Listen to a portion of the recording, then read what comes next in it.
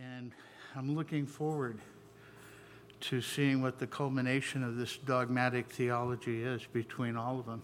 It came in perfect order. And I look forward to it. And the person that's going to be doing it tonight is Stephen. So if you would join us.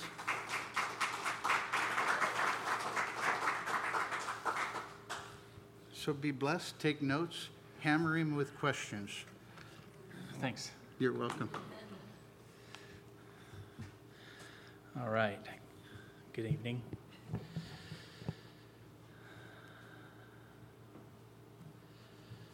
Catholicism.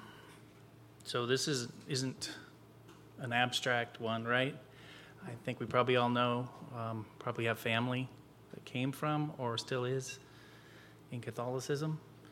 And so as we go through it, we have to be cognizant of that fact that there's a lot of people we know and love that are strongly held beliefs, and we're not here to tear them down, but we want to look at the history of the church, the Roman Catholic Church, and look at its beliefs and just to go through that and maybe hopefully equip you for ways you can know what it's about and where your loved ones are coming from. So let's pray and then we can get on into it.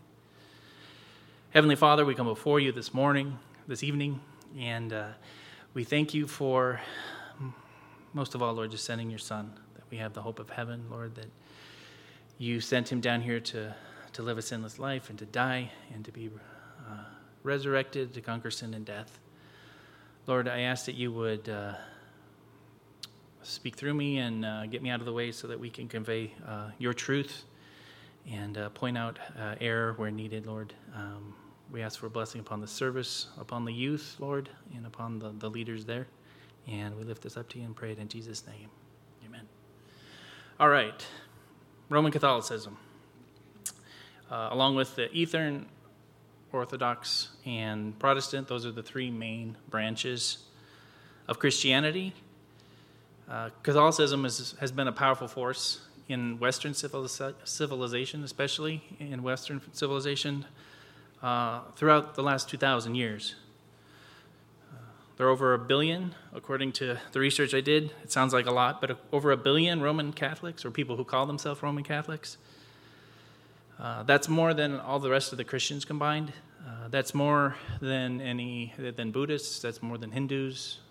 It's not as many as Muslims, but if you split the Shia and the Sunni, Catholics still outnumber either of those individually. So we're talking about a lot of people who believe or who adhere at least to the name Catholic. I would question how many of them know all of the details we're going to go into tonight. And if they did know, they may want to question some of it. The word Catholic, from the Greek katholikos, which is basically Catholic, it means universal. So the universal, the one true church, that's what they were going for.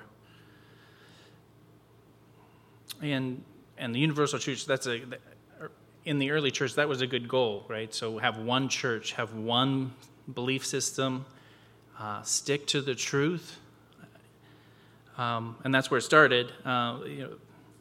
You want to make sure that you don't have people coming along and adding to it. You want to make sure people don't come along and say, that Jesus part, we don't need that, right? So they were very interested in having one church and one true belief system. So from the very early church, there were those who wanted to take the work and the life of Jesus and then use it for their own ends, right? Use it for their own benefits, put in their own agenda, and even Paul wrote about this many times in his letters. In Galatians 1:8, but even if we or an angel from heaven should preach to you a gospel contrary to the one we preach to you, let him be accursed. So obviously, when Paul was writing these epistles, 70, 80 AD, there was already people diverging, right? and also 2 Corinthians 11:14. For if someone comes to you and proclaims another Jesus than the one we proclaimed, or if you receive a different spirit from the one you received, or if you accept a different gospel from the one you accepted, you put up with it readily enough. And so he's warning there that we need to look out for the error, and we need to look out for incorrect teaching. We also need to recognize that right at the beginning of the church, there wasn't a New Testament, right? So there was the Old Testament, and there was still some debate on which books were canon even in the Old Testament. So right at the beginning, everybody's still figuring out, and so the church relied on the authority of the apostles, right? The 12 plus Paul, and of their letters, of their writings, of their councils. And so they would get together. One example of this is the Council of Jerusalem, where Paul came after his first missionary trip and asked to get clarification about Gentiles and how the church should treat them, and whether they needed to adhere to the Mosaic Law. So there was the actual apostles while they were alive.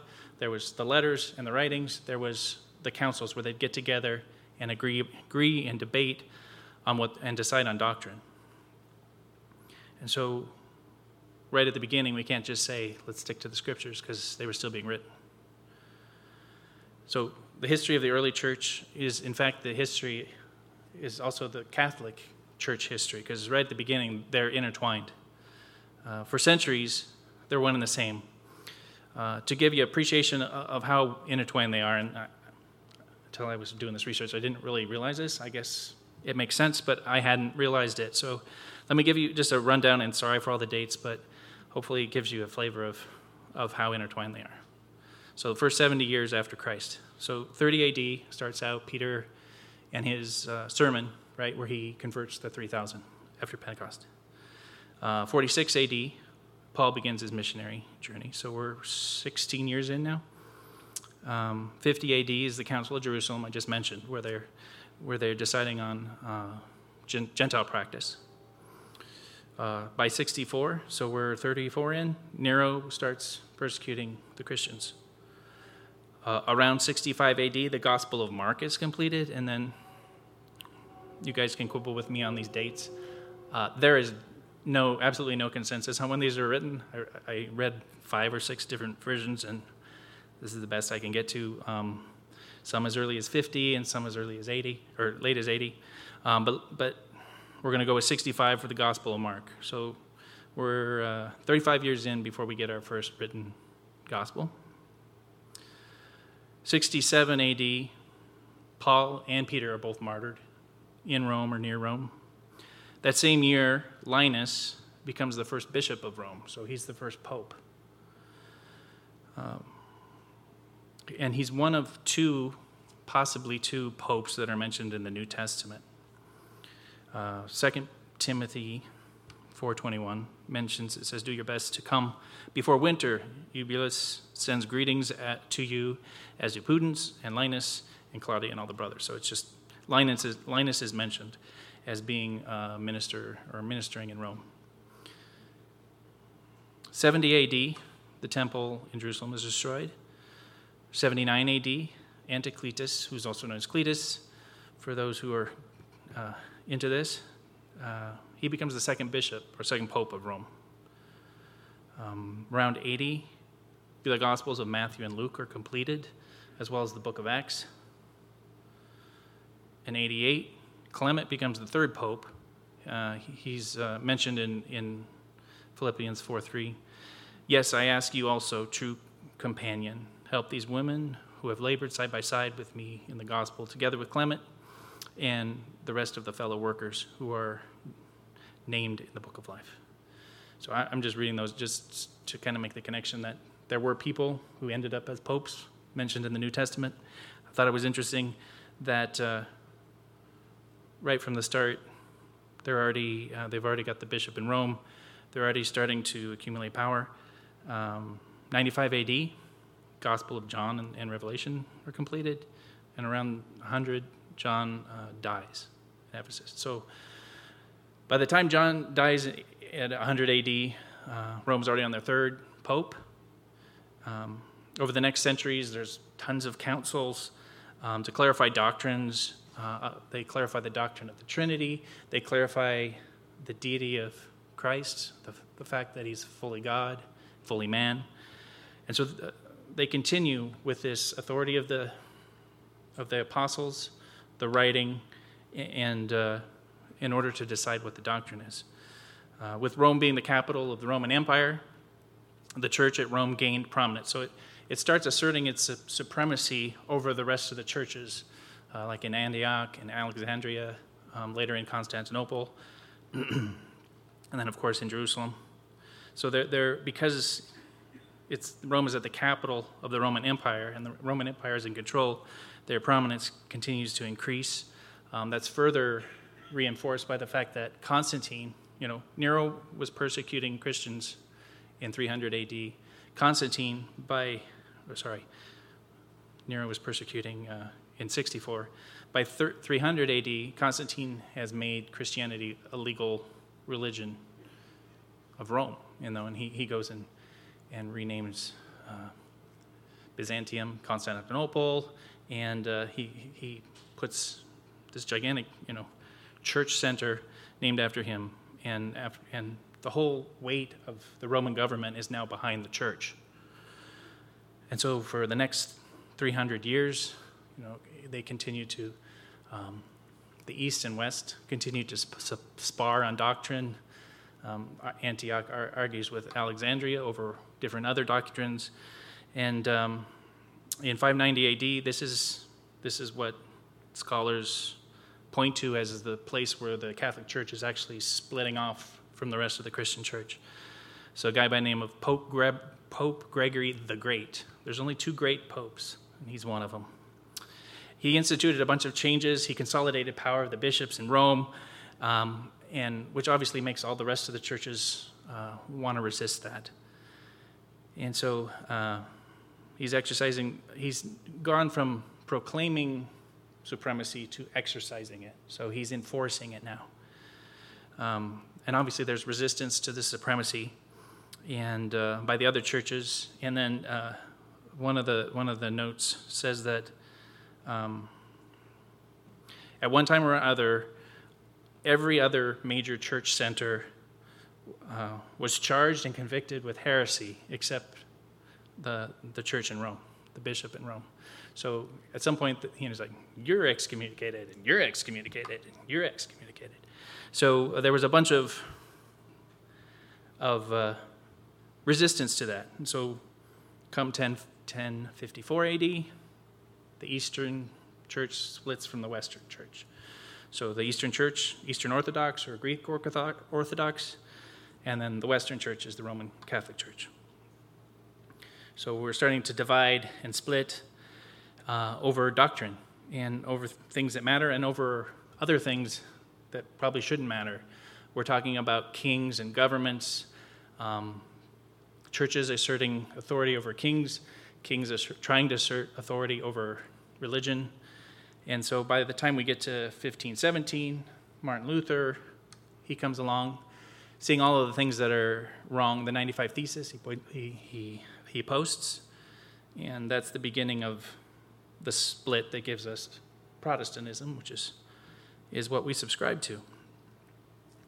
So every 500 years or so, a major split since the beginning of the early church. So sorry if that was boring, but I thought it was interesting enough to give you a feel for all the winding and how from the beginning the Catholic Church was started and then is growing in prominence. 3 more quick ones. Council of Trent, 1546. Bunch of doctrine is decided there, and we'll go into it because we'll mention the Council of Trent through the rest of the message. Vatican I, which is 1870, so that's right after the American Civil War. So we're getting towards contemporary dates now. A bunch of other things were decided, and so we're talking almost 2,000 years after the birth of Christ. They're still putting things down, deciding things, and writing things down. And then 1962, Vatican II, where the Catholic Church tries to normalize.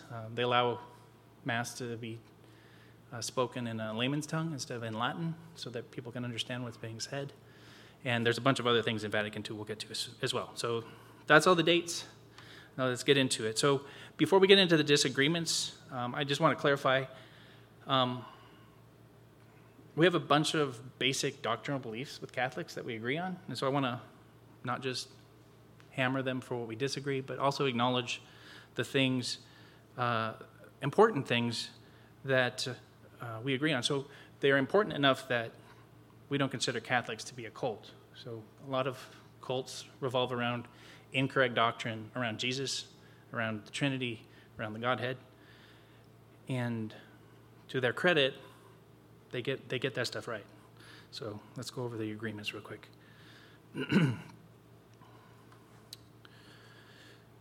So God, they believe in God of Abraham, Isaac, and Jacob as the creator, the sustainer of the universe. They believe that God created the universe. So number one. Number two, the Trinity. So this one's huge. There's so many ways to get the Trinity wrong, and Catholics still are in agreement with us. One God who exists eternally in three distinct but co-equal persons, Father, Son, and Holy Spirit. So lots of other cults will elevate one over the other and not get it completely right. And Catholics, it's still arguable whether any layman Christian or Catholic fully understands the Trinity, but the doctrines match. So the deity and life of Jesus. So that Jesus was fully God, fully man. He was born of a virgin, lived a sinless life, died on a cross, rose bodily, not just figuratively, from the grave, ascended to heaven, and is returning to judge mankind. So Catholics believe in the same Jesus we do, so that's huge. Every other cult says they believe in Jesus, but it's not that Jesus.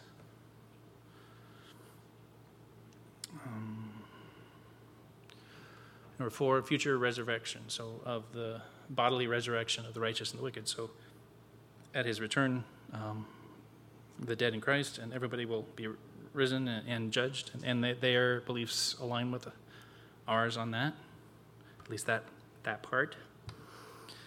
And then lastly, and this is huge also, the Bible is inspired, infallible Word of God. So those are huge agreements, and we welcome their agreement on those. Unfortunately, on that last one, they don't stay there, and so they kind of add a bunch of stuff. So let's get into the disagreements.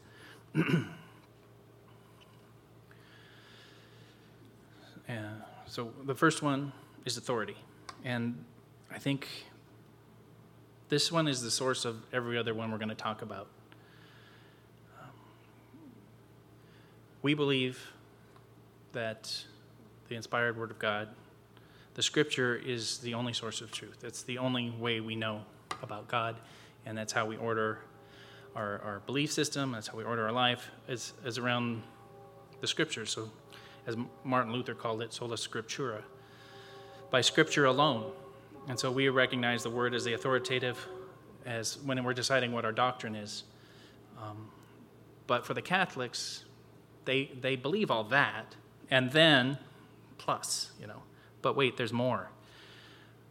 They believe in us. They also hold as equal in authority sacred tradition. So things that have been passed down.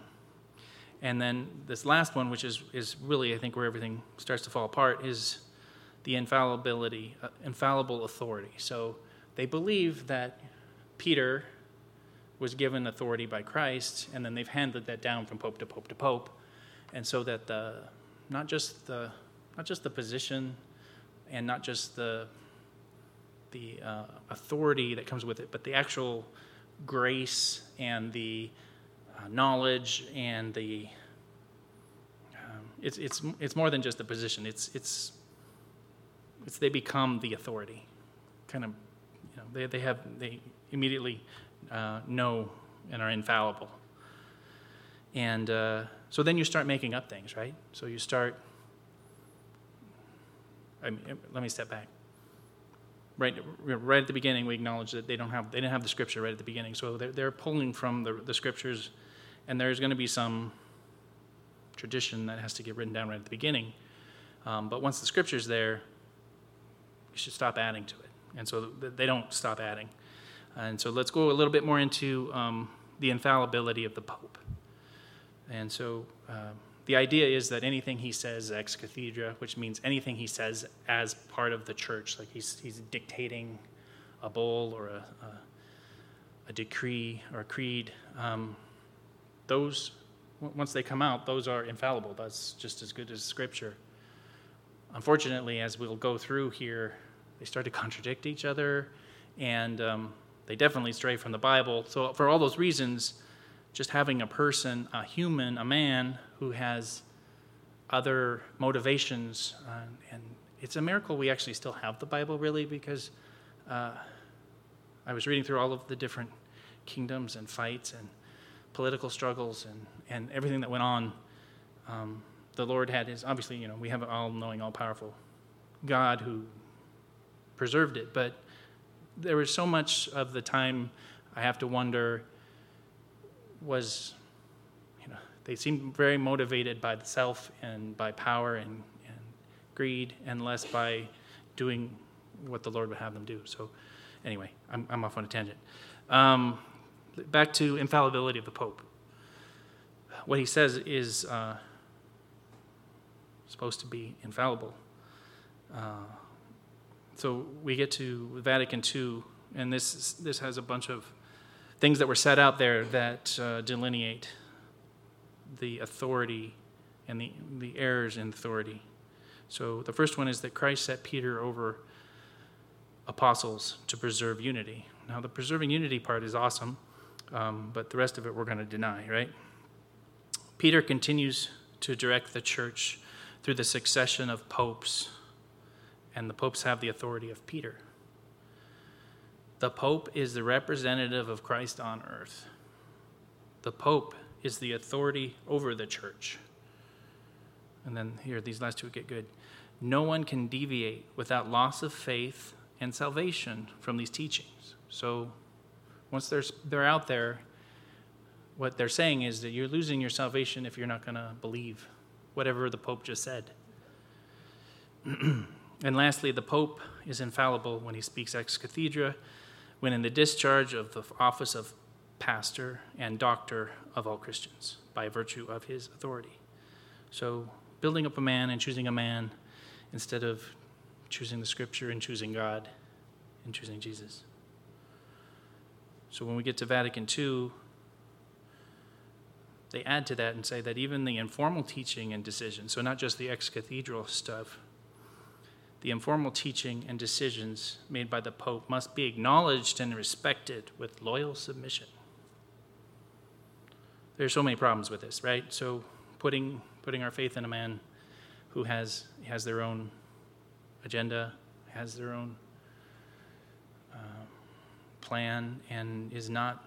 I mean, you can't continue to add to a religion after some point. It needs to be as some of the church fathers and some of the churches are like, we eventually they decided on what the canon of the books were, and once they did that, they stopped adding to the tradition.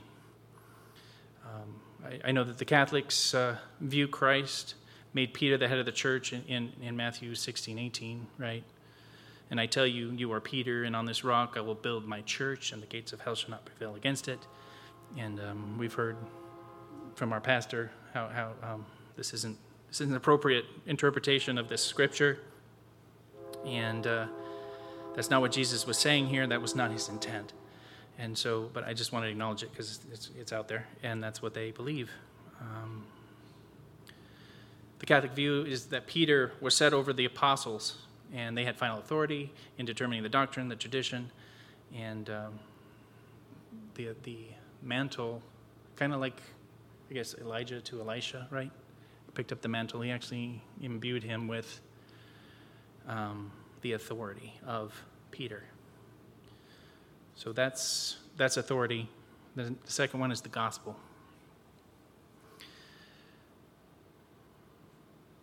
Our gospel is simple.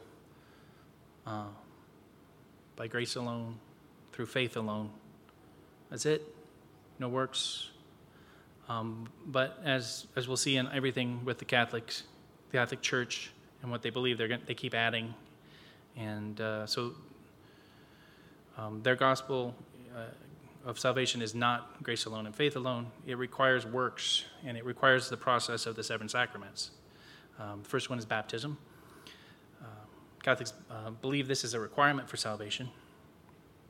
And they teach that adult baptism isn't necessary. If you were baptized as a baby, you're good to go. So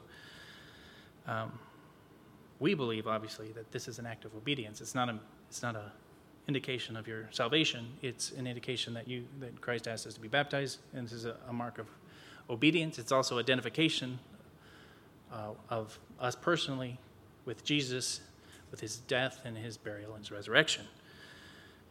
When you perform it on an infant, this takes away the main 2 things that we believe in, right? Because the infant's not obedient to anything, and he's not identifying with anything because he doesn't know what's going on. So baptism, next one, confirmation. So confirmation completes the sacrament of baptism. So this is something that a believer would do as they come into maturity. It can be a symbol of coming of age. The bishop, so the first one's done by the priest, this one's done by the bishop, laying on the head of the believer, and that's believed that laying on is conveying the Holy Spirit, and that empowers them to work out the rest of their faith throughout the rest of their life.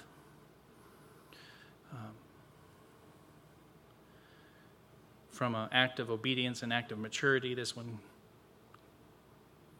matches more closely with our baptism. Obviously, there's no water involved. Third one, the Eucharist. So the Holy Communion, also called the Mass, it's considered an ongoing sacrifice of Christ. And here again, we've got people, I don't know why they do this, making stuff up that doesn't need to happen, right? So the Roman Catholic Church teaches that it's the actual presence of Jesus, so that the bread and the blood become the flesh and the blood of Jesus. And so every time they do Mass, so every Sunday or whenever they do it, Jesus is being re-sacrificed for 2,000 years. That's just, as a Protestant believer, that's it's offensive, right? So Christ died, sacrificed once. It was good for all time. To do it every week isn't what was intended. So we believe that the communion is symbolic, just like in baptism. Christ died once. His sacrifice was sufficient for all time, and we don't need to sacrifice him again and again. Fourth up, confession, repentance. So Roman Catholicism teaches that Christ forgives sin through a priest at confession and penance. An outward sign that the confessor has been forgiven is a statement of absolution from the priest. So it's the priest who gives you the absolution. This requirement denies the position of Christ, his work on the cross. We have a direct line of communication with the Father, and he is, our mediator between God and us. 1 Timothy 2:5, for there is one God, there is one mediator between God and man, the man Christ Jesus, right? Simple. And this is the same Bible they attest to believe in, but there's a bunch of these. Hebrews 4:16, let us then with confidence draw near to the throne of grace, that we may receive mercy and find grace and to help in time of need. So we don't need to go to somebody in order to get to God. We can go there on our own. We can draw near to the throne of grace because of what Jesus has done for us.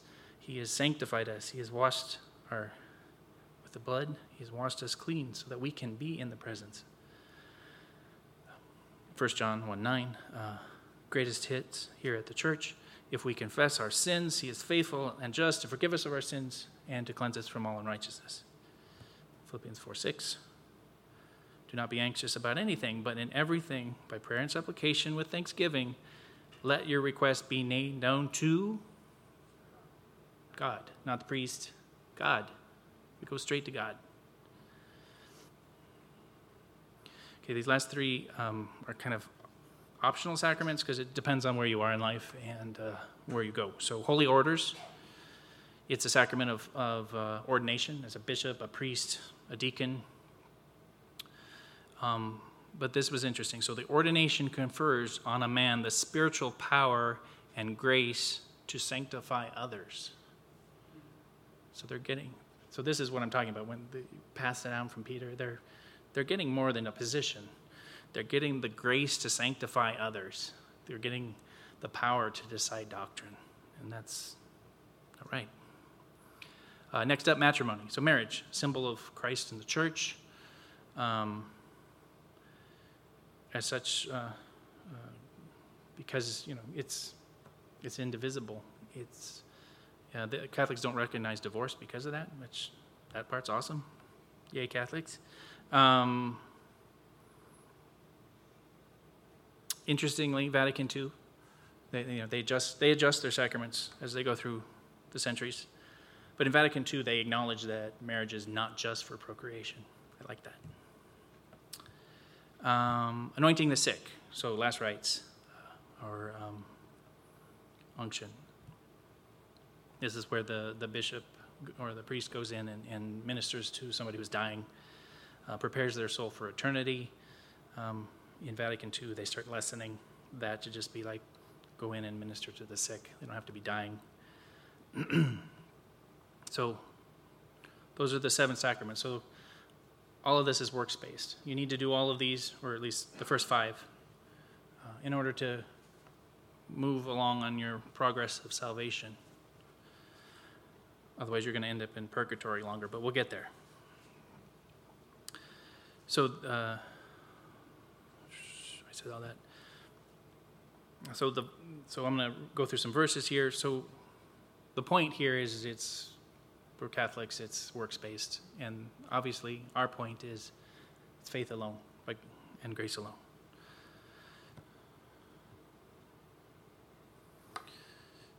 Romans 3:28, for we hold that one is justified by faith apart from works of the law. So we don't need anything but. Romans 4:3,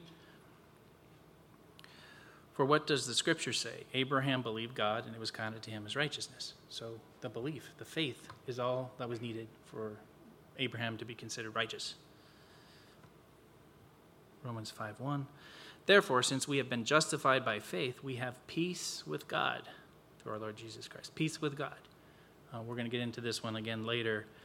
The Catholics aren't so happy to just write off, to have this big work of Jesus and then nothing else, and then we just have to believe. They want to put more into it.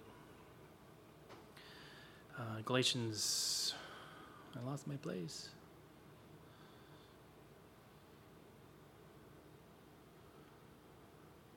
(2:16).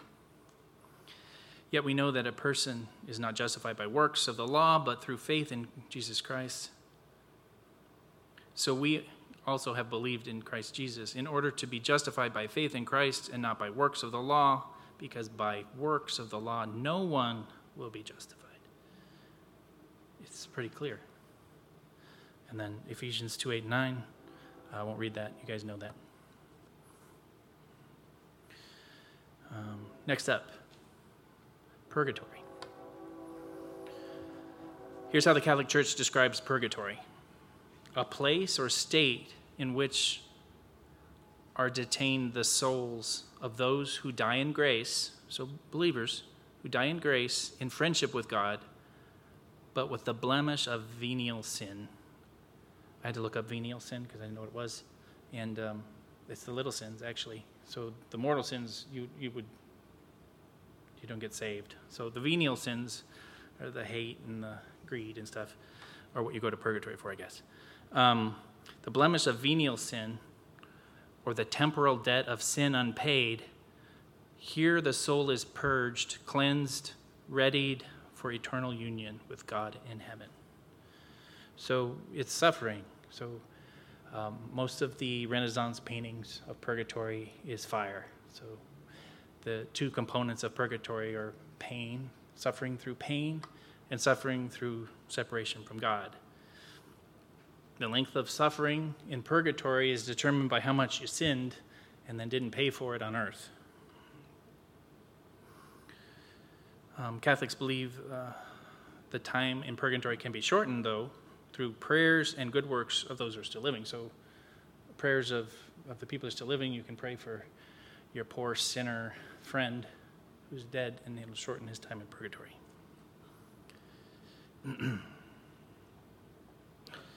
Catholics point to 1 Corinthians 3:14 and 15. So here's another misreading of Scripture. If the work that anyone has built on the foundation survives, he will receive a reward. If anyone's work is burned up, he will suffer a loss, though he himself will be saved, but only as through fire. So I'm not even sure that it says much about purgatory.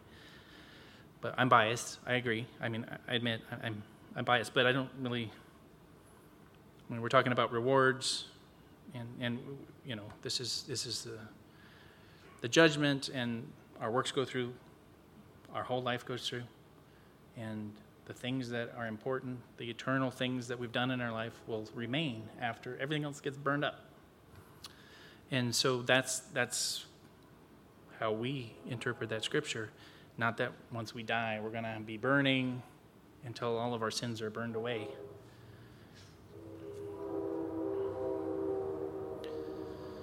So once again, this Catholic doctrine is denying the whole point of our religion, right? The sufficiency of Jesus, what he did on the cross. It takes man's traditions and it elevates them up here and goes, Jesus, you were pretty good, but you're not enough.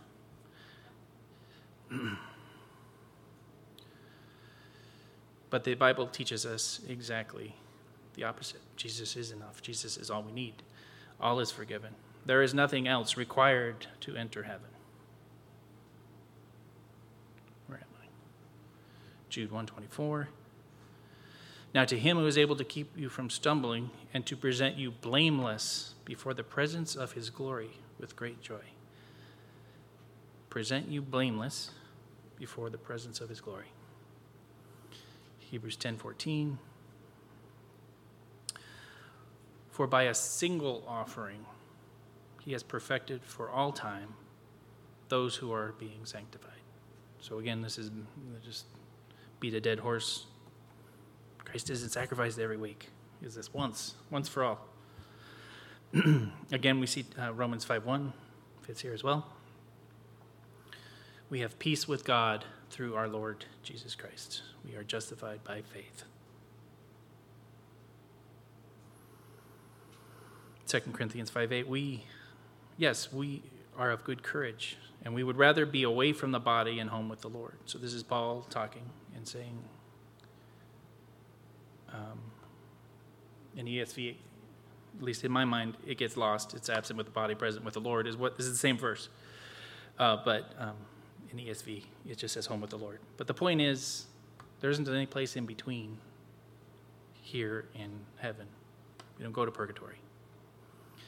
Philippians 1:21 through 23. For to me to live is Christ, and die is gain.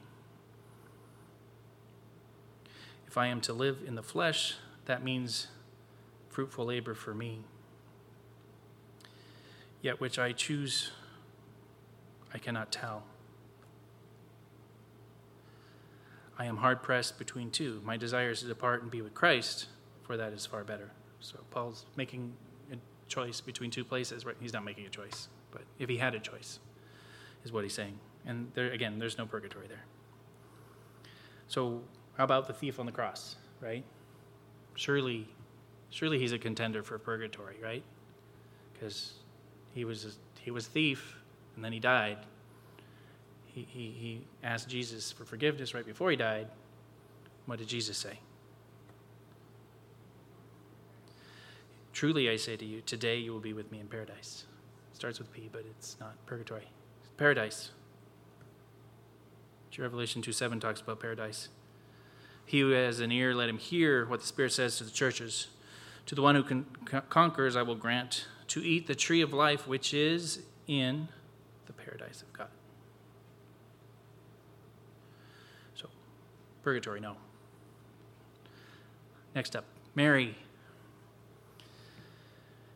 Mary's position the position Mary occupies in theology of Catholic Church is the result of centuries of development. So she's evolved and changed up through the Council of Trent, which was by 1546. So for 1,500 years, they're still figuring out and making things up about Mary. When man is left to make new doctrine, some authority passed down from another man, it's guaranteed to go astray, right? So we all know ourselves, right? And heart is deceitfully wicked. Who can know it? So why would you give this much authority to humans? It just doesn't make sense. So here, the Catholic Church is inappropriately elevating Mary. So I'm just going to go through them so I don't run out of time. So here's some of the most glaring errors regarding Mary. So first one, she was immaculately conceived. So I had an argument with my Jewish friend a long time ago about this. My Jewish friend married a Catholic, and he's like, yeah, Mary was immaculately conceived. I'm like, no, Jesus was immaculately conceived. And I'm like, you got it wrong. You don't know anything about religion. And then I looked it up, and they believe that Mary was immaculately conceived so that she doesn't have Adam's sin, which that part makes sort of sense, but it's not true. But that's what they believe. So she was also immaculately conceived so she could immaculately conceive Jesus. That Mary lived a sinless life. So we have a bunch of examples of this is not true. So in Luke 1, 46 and 47, Mary says, my soul magnifies the Lord, and my spirit rejoices in God, my Savior. So Mary, from the get-go, recognized she needed a Savior, so she recognized she was a sinner.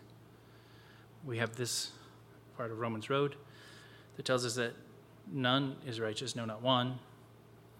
And you're like, what about Jesus? But Jesus was God. So that brings us to the next one. And Jesus said, why do you call me good? No one is good except God alone. And then if you look in Luke 2, 22 through 24, it talks about, this is right after Jesus is born, and then Mary and Joseph go to the priest and to offer sacrifices for their firstborn, and according to Jewish law. But she's going to offer sacrifices. You don't need to offer sacrifices if you're sinless.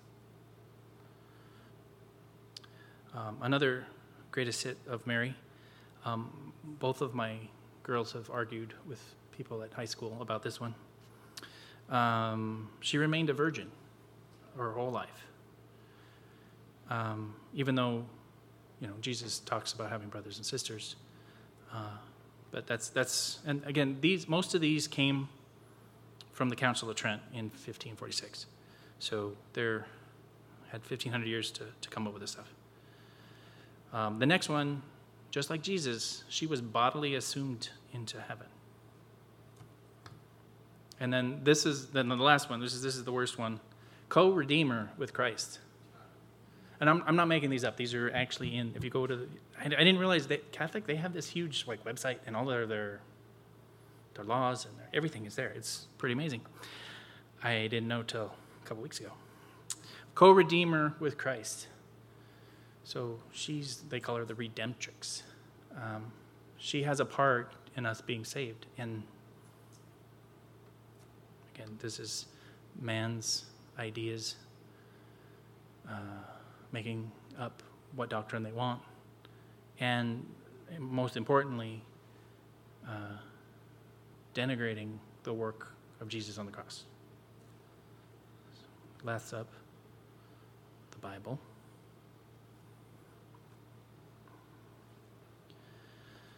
So it's amazing, actually. There's a whole chart I found. There's 6 or 7 columns of different versions of Christianity, Ethiopian and Protestant and Eastern Orthodox and obviously Catholic, and a few others I can't remember.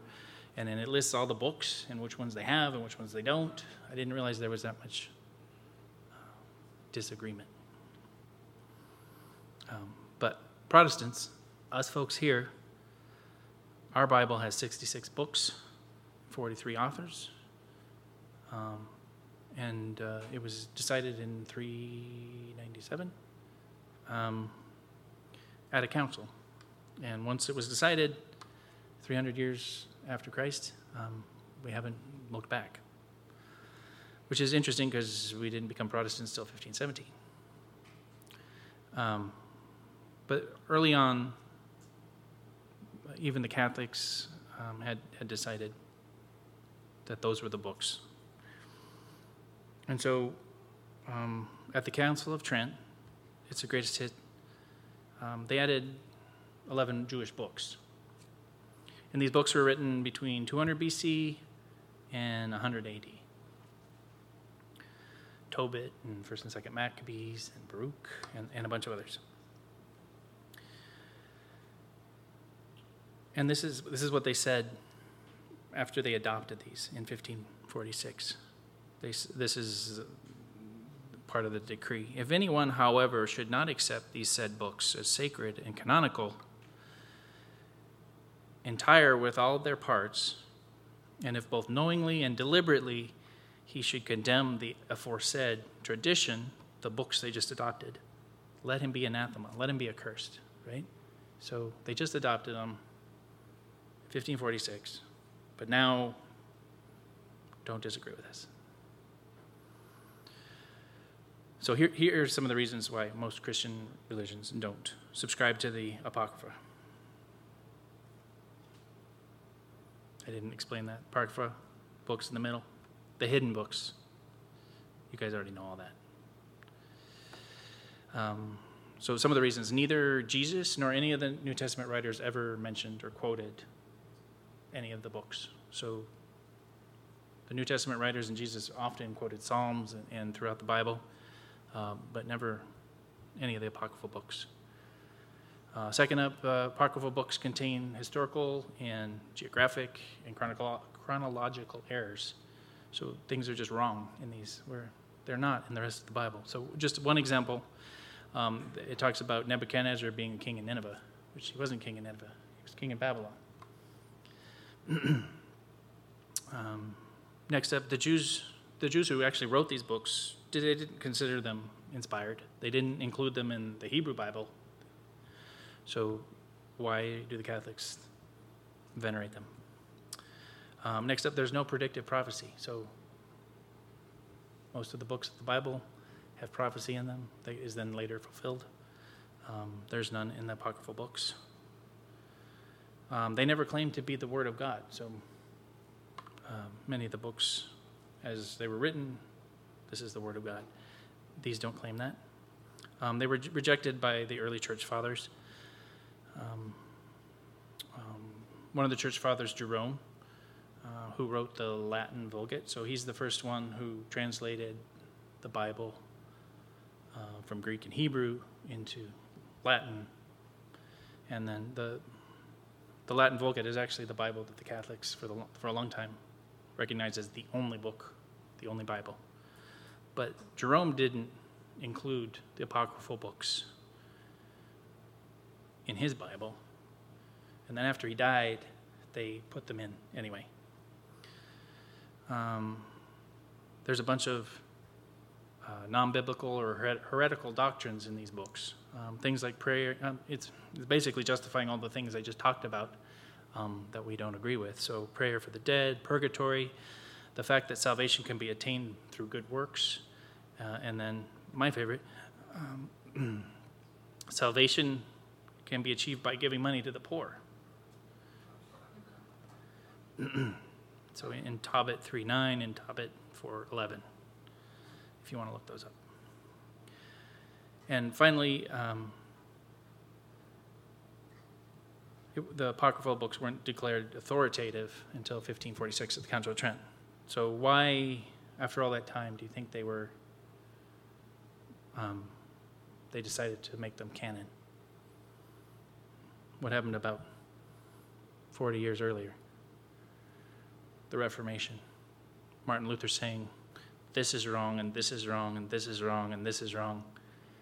And then they're like, I got a solution for this. We'll just take all these books that say these things, stick them in the Bible. Now the Bible says them. So it was a counter to the Reformation. And so there was an active, as part of a response to the Reformation, they went on alert, full alert, and they saw their religion crumbling, and they were successful in bringing back a bunch of different countries back to Roman Catholicism, who had initially gone over to Protestantism. So the Apocryphal books, again, we have men making up doctrine under the auspices that I'm the embodiment of Peter and his authority, and I can make whatever rules I want. These are the results. You get a lot of doctrinal error. You get inconsistencies. So I didn't go over all of them because I probably bored you guys enough already. But they're doing decrees left and right, changing things all the way up to 1962. Actually, there are actually some more after 1962. But whatever the Pope says goes, even now. So just in summary then, the impact of the Catholic Church. So we need to recognize the impact of the Catholic Church. And so I've been a little glib. It shouldn't be. For the first centuries, and God chose to use the Catholic Church to preserve a good chunk of the Bible. I know it has a bunch of stuff added on from the Catholic Church, but God used that. So through the centuries, the message of Jesus, the God-man who came to earth as a human, lived a sinless life, died for our sins, conquered sin and death. That message was preserved and propagated in large part by the Catholic Church. And so we need to recognize that. The Word of God was taken to Africa, it was taken to Asia, it was taken to South America. As I was saying earlier, it's hard to say how much of that was for power and how much of that was for God. I won't opine on that right now. The decision of the early church to give authority to men, an individual man, and declare those men then make up the tenets of the Catholic faith. Write new doctrine that subjects the Catholic Church to the weakness of man. And so it was easy for the truth to be subverted, and so it was to gain power. There was lots of governments and countries and wars, and all of this stuff was intertwined, and decisions were made to change doctrine, to make others powerful and others less powerful. So we're left with over 1 billion people who call themselves Catholics. So the question I have, and I don't have an answer for this, or I think I have an answer, but I hope I'm wrong.